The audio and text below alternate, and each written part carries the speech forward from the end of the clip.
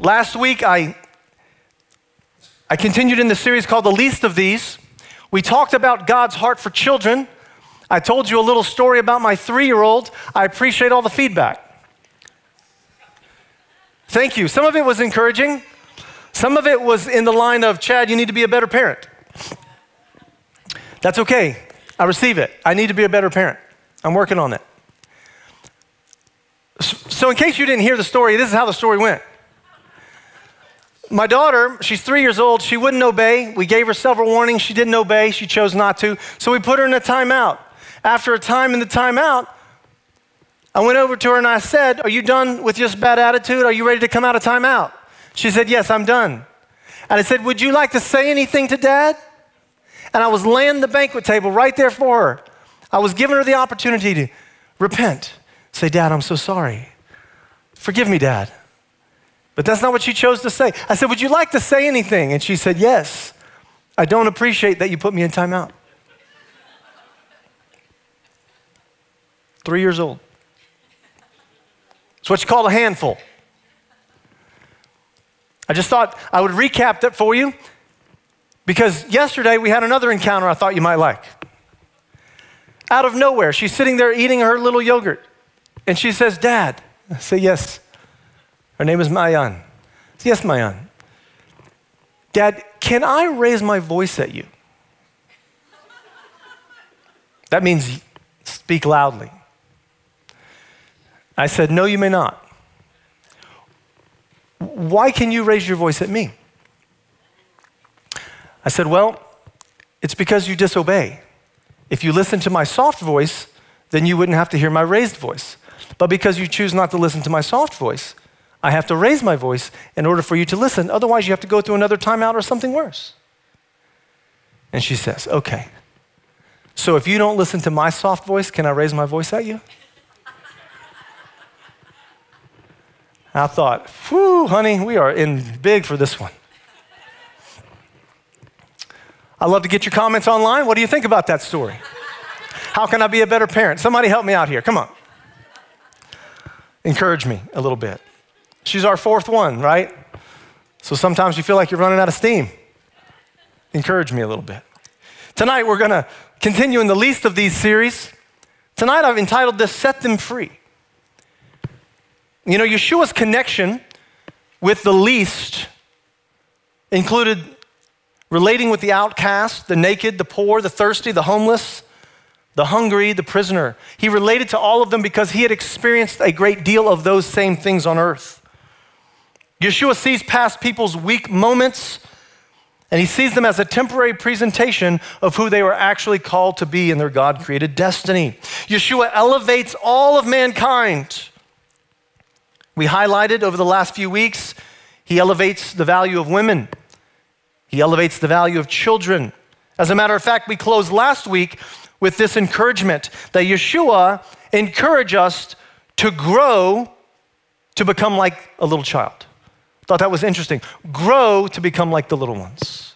He says in Matthew 18, verse 3, truly I tell you, unless you change and become like little children, you will never enter the kingdom of heaven. Tonight, I want to continue in the least of these series, and I want to talk about slavery. Because Yeshua elevated the slave. Yeshua elevates the slave way back in the Tanakh, long before he elevates them in the Brit Hadashah. And this is a hot topic right now, and I think it's very relevant to what we're going through, oppressed people groups.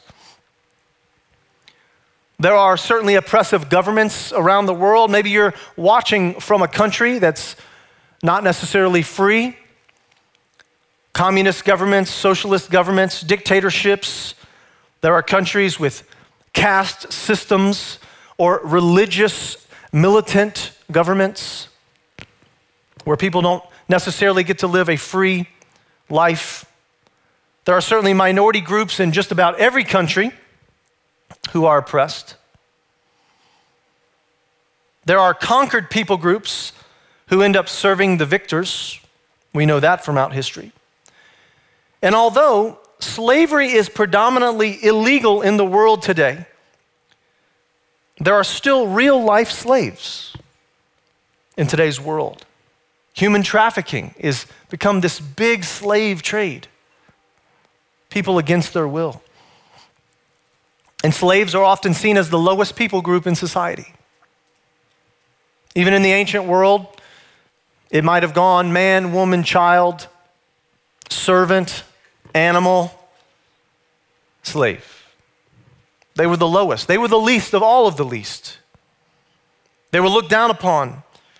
In many societies, if there was a slave, they would be considered anything other than human. And slavery happens when there is a social stratification. I'll explain that word. I know it's big. But social stratification refers to a society's categorization of its people into groups based on socioeconomic factors like wealth, income, race, education, ethnicity, gender, occupation, social status, or derived power, whether social or political. Basically, what this means is that anytime a society assigns or tries to assign value systems to people differently, slavery will exist. Because once you try to put a value system, somebody's going to be less than, and now you can look down upon them. And once you're allowed to look down upon them, they can be your slaves. They need to serve whoever's assumed to be the higher value. So social stratification will often lead to slavery. A system of different values of people.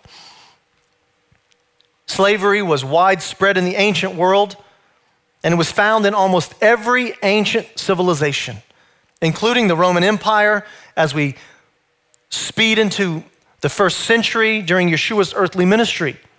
As a matter of fact, the history of slavery is described in Hammurabi's Code as far back in Mesopotamia as 3,500 years before the Messiah. It's already being described. You know, slavery is a human problem. It's not a problem of one people or one nation. It's a human problem. It's a sin outworking. It is selfishness at one of its highest levels. It is self-centeredness, which is the opposite of the gospel, at the highest level. I am better than you, is what it says. The opposite of the gospel.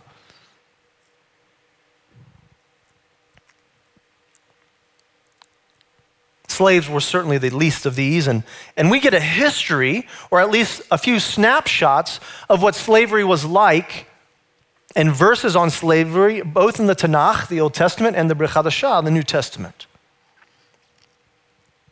In the Tanakh, a slave,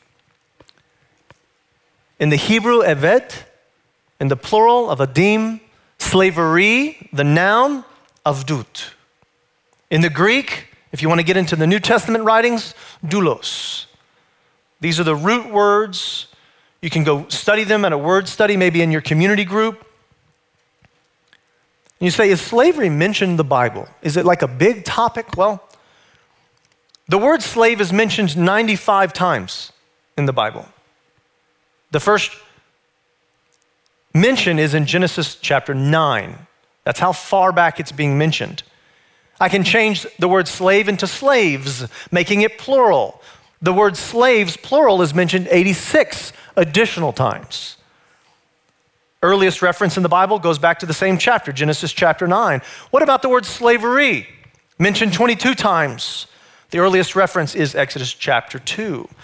Let me give you our key phrase for the night. Just because something is mentioned in the Bible does not mean the Bible condones the practice. There's a lot of uneducated people in the world who are looking for a reason not to believe in Yeshua. They're looking for a reason not to submit to the Creator, to push aside all of the real facts and to come up with some made-up system of stories about how this world came into being and why it has such great order. You say, well, the world doesn't have great order. Well, certainly humanity doesn't have great order because we have sinned and we brought chaos upon ourselves. But look at the creative order. How the earth spins and the moon orbits. we all revolve around the sun and how this is one solar system in a galaxy and there's millions of galaxies and they all kind of stay in their place doing their thing. How if this planet rose or fell in temperature just slightly, it wouldn't work. People don't want to give in to those facts. They want to make up something new.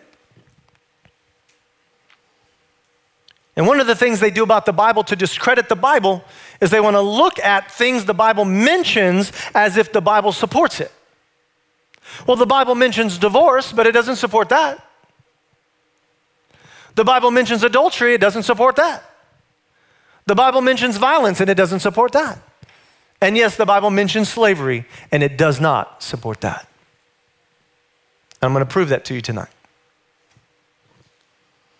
And the reason I want to do that is because we're in the series, The Least of These. I want to show you what the ancient world and even the Middle Ages and then on to the modern world is like so that Yeshua could elevate it and he could say, that is not how I built it.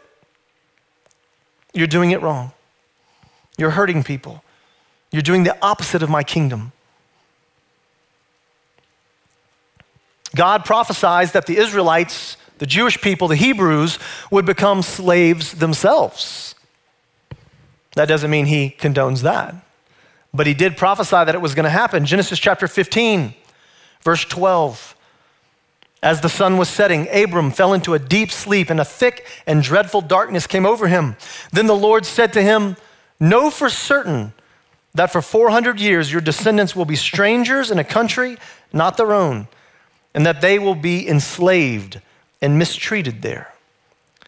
But I will punish the nation they serve as slaves, and afterwards they will come out with great possessions. You can kind of see early on what God thinks about slavery.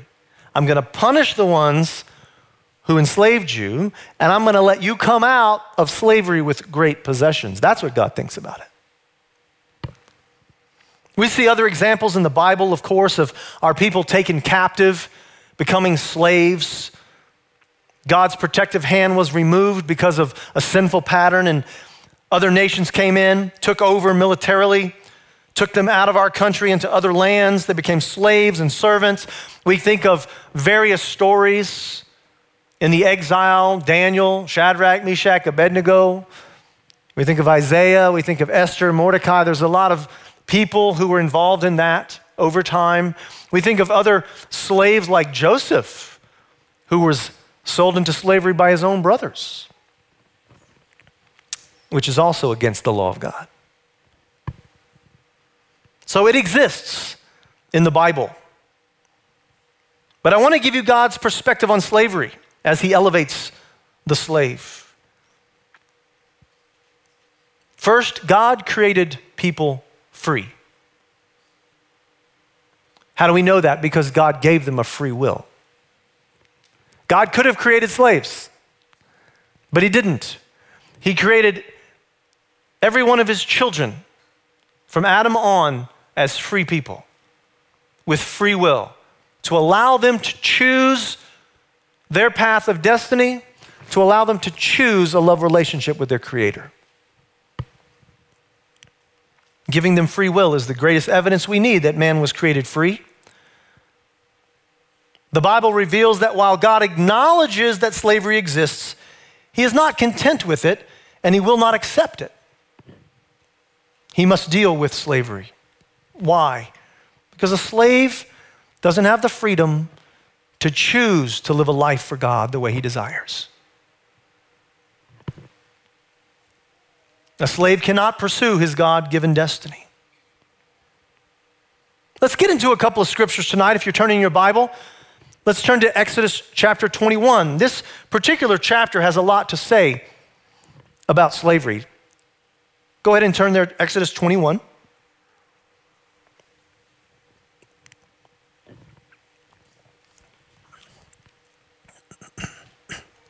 Let's look at verse 2. If you buy a Hebrew servant, he is to serve you for 6 years, but in the 7th year he shall go free without paying anything. Some of your versions might say servant or slave.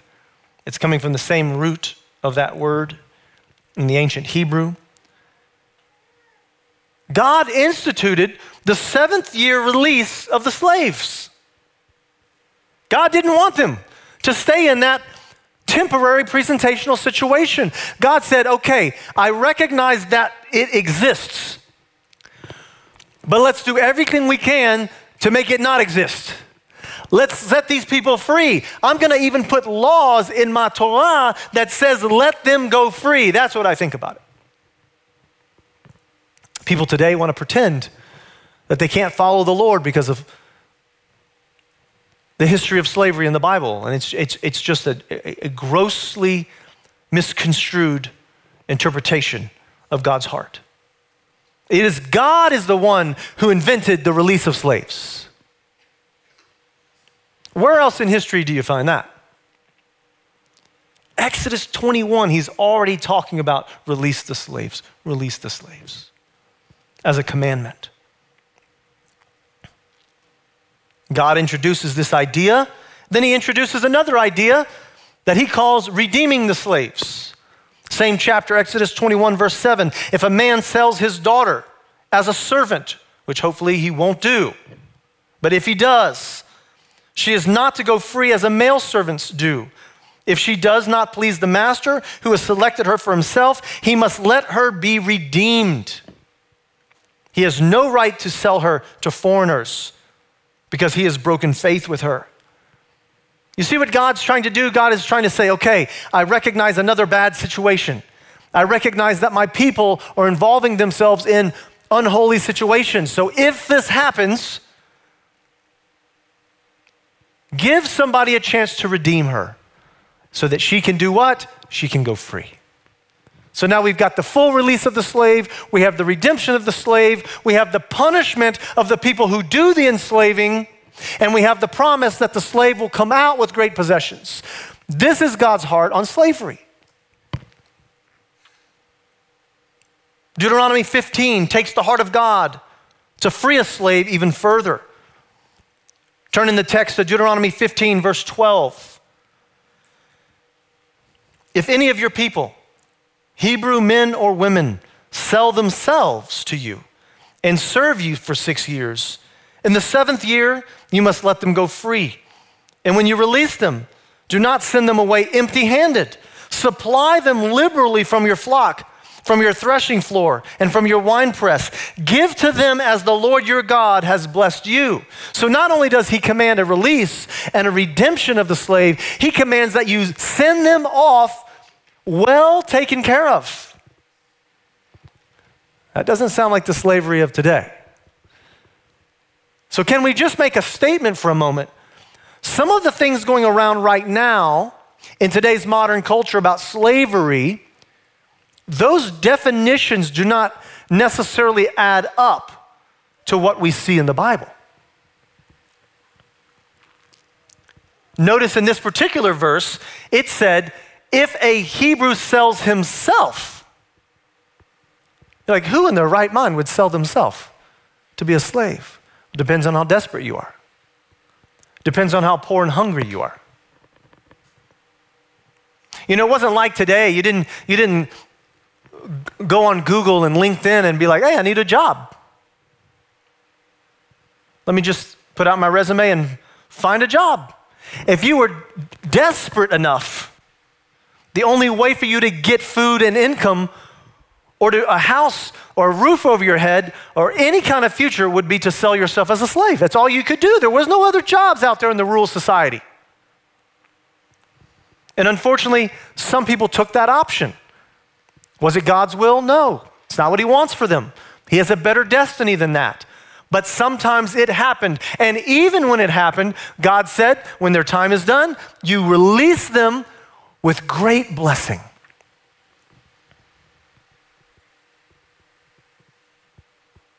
As a matter of fact, I'm going to go one step deeper.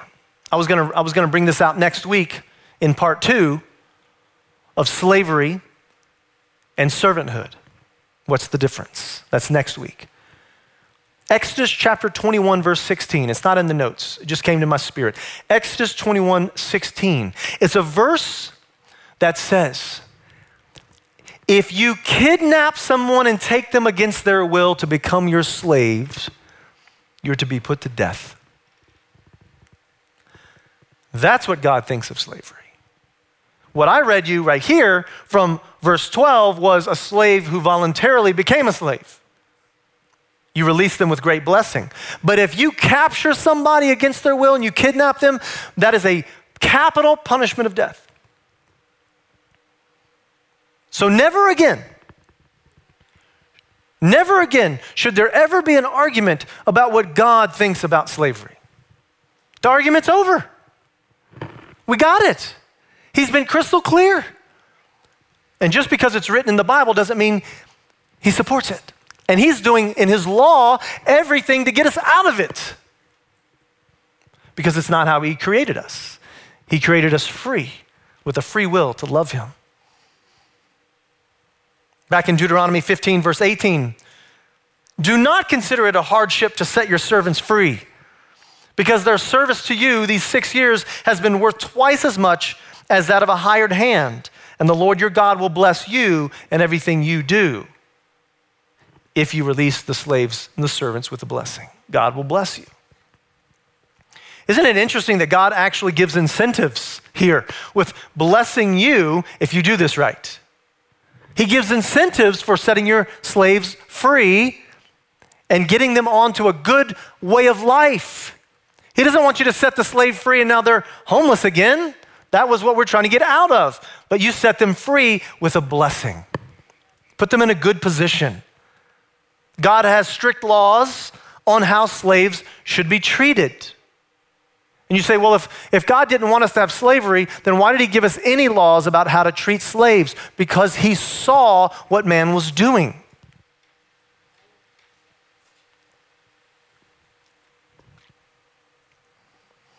Leviticus chapter 25, verse 35.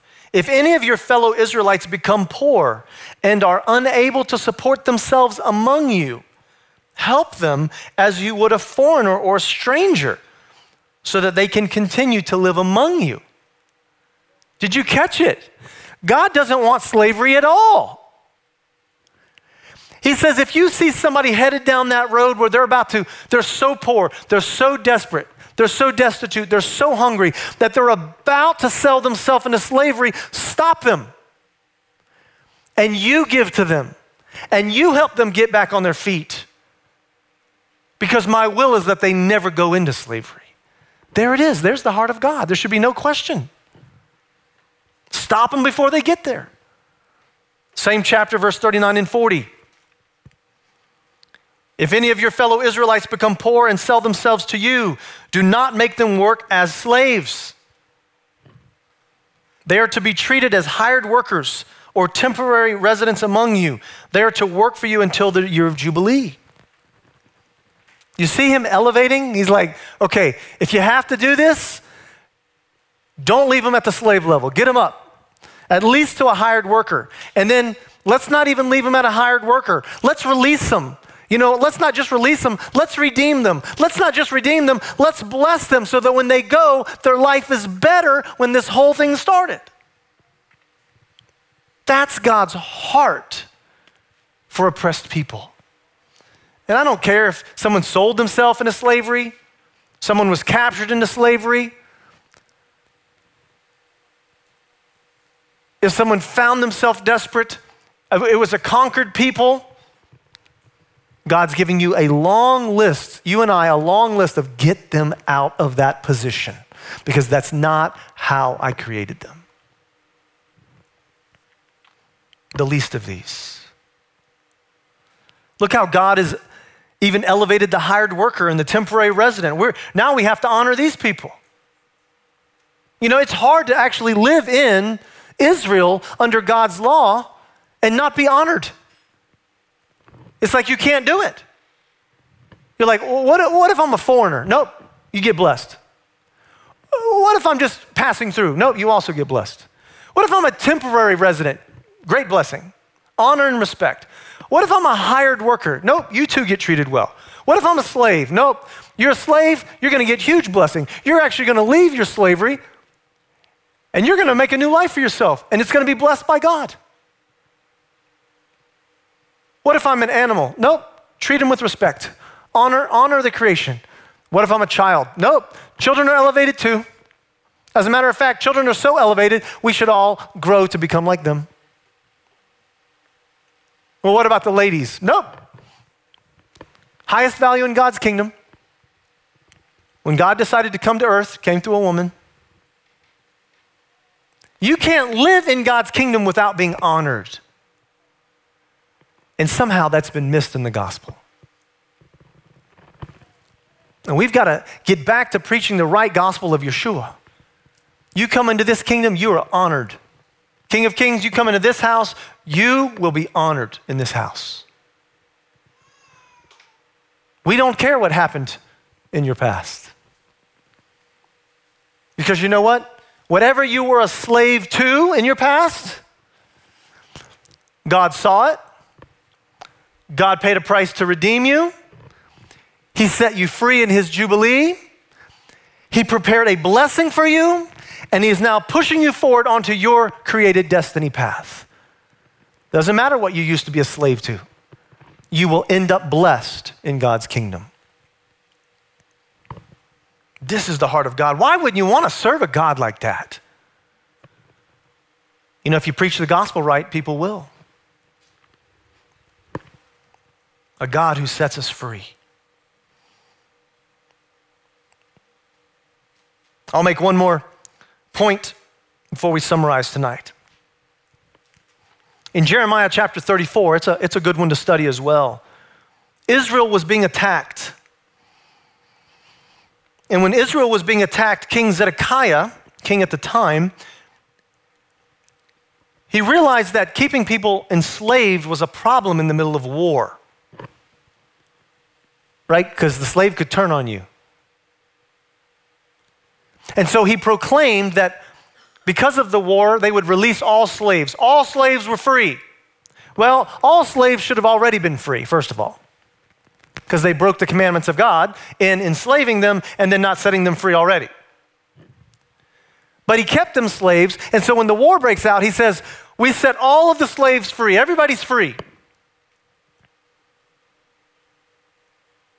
And then Jeremiah receives this word of judgment on Israel and the king, because when the war was over, Zedekiah changed the law again and said, all right, you're allowed to have the slaves again.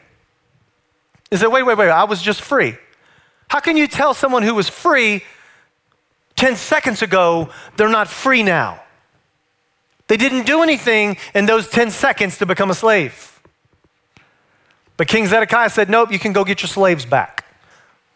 And all of a sudden there's this big rush toward capturing people against their will, which was clearly described in the Word of God as punishable by death. And Jeremiah gets a word from the Lord to prophesy to the king. Jeremiah 34, our final verse tonight, verse 16 and 17. But now you have turned around and you have profaned my name. Each of you has taken back the male and the female slaves that you had set free to go where they wished. You have forced them to become your slaves again. Therefore, this is what the Lord says. You have not obeyed me. You have not proclaimed freedom to your own people. So I now proclaim freedom for you, declares the Lord. Freedom to fall by the sword. Freedom for the plague, freedom for famine, and I will make you abhorrent to all the kingdoms of the earth. That's what happens when you try to enslave people again. Isn't this what Satan does? Opposite of God's kingdom and his word is going to be Satan and his lies.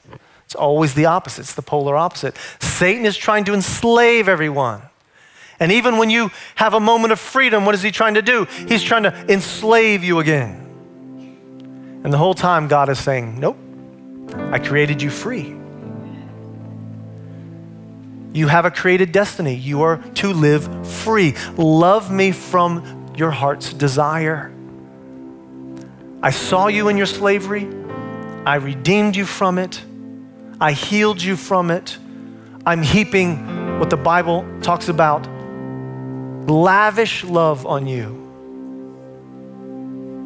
And he's setting us free through the blood of Yeshua the Messiah. For what purpose? To go live the way we were created to live. That's why we know from God's word, it should never be argued again what God thinks about slavery. And remember, all of this is happening in the cultural context where no one else, no other nation is giving slaves any kind of freedom or honor or respect or blessing or setting them free or giving them possessions.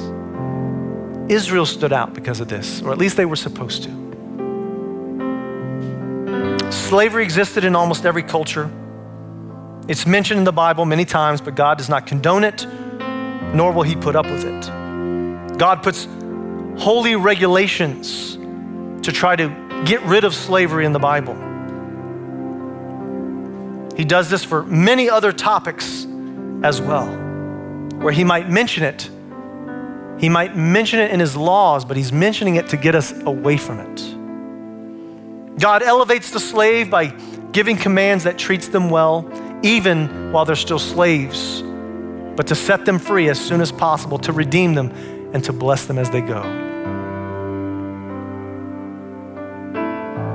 Slavery robs people of their God-created destiny, and we were all created free to serve and love God.